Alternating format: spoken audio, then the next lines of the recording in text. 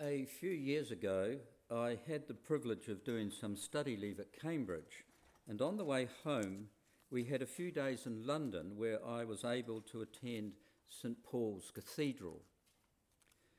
The preacher that day was a visiting bishop, and the reading was the same as we have had this morning, Mary's Song of Praise, often called the Magnificat.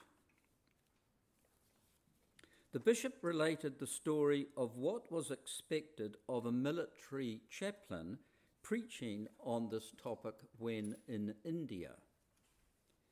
This was when the British had an empire and treated India as a colony.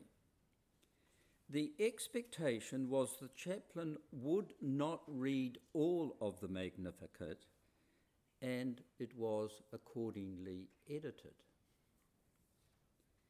It makes us ask, what is it about Mary's Song of Praise that an occupying power would have to censor? As we shall see, this canticle of praise is a subversive and rebellious view of the powerful in the world. From a textual point of view, this canticle is like a psalm and was probably inserted late in the Gospel of Luke. It begins with a declaration of the praise of God. As my soul magnifies the Lord and my spirit rejoices in God my Saviour, because he has looked with favour on the lowliness of his servant. This immediately connects Mary with the ordinary, perhaps the lowest person in society. Kings and queens don't feature here, but the ordinary servant who considers herself to be blessed. We call that the preferential option for the poor.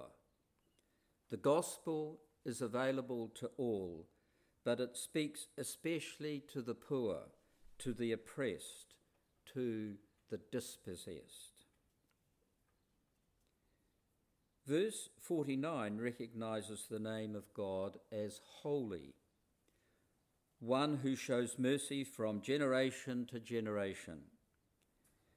We are told that this God has brought down the powerful from their thrones and lifted the lowly. You can now understand why the British aristocracy and the army generals in India were uncomfortable with this song of praise.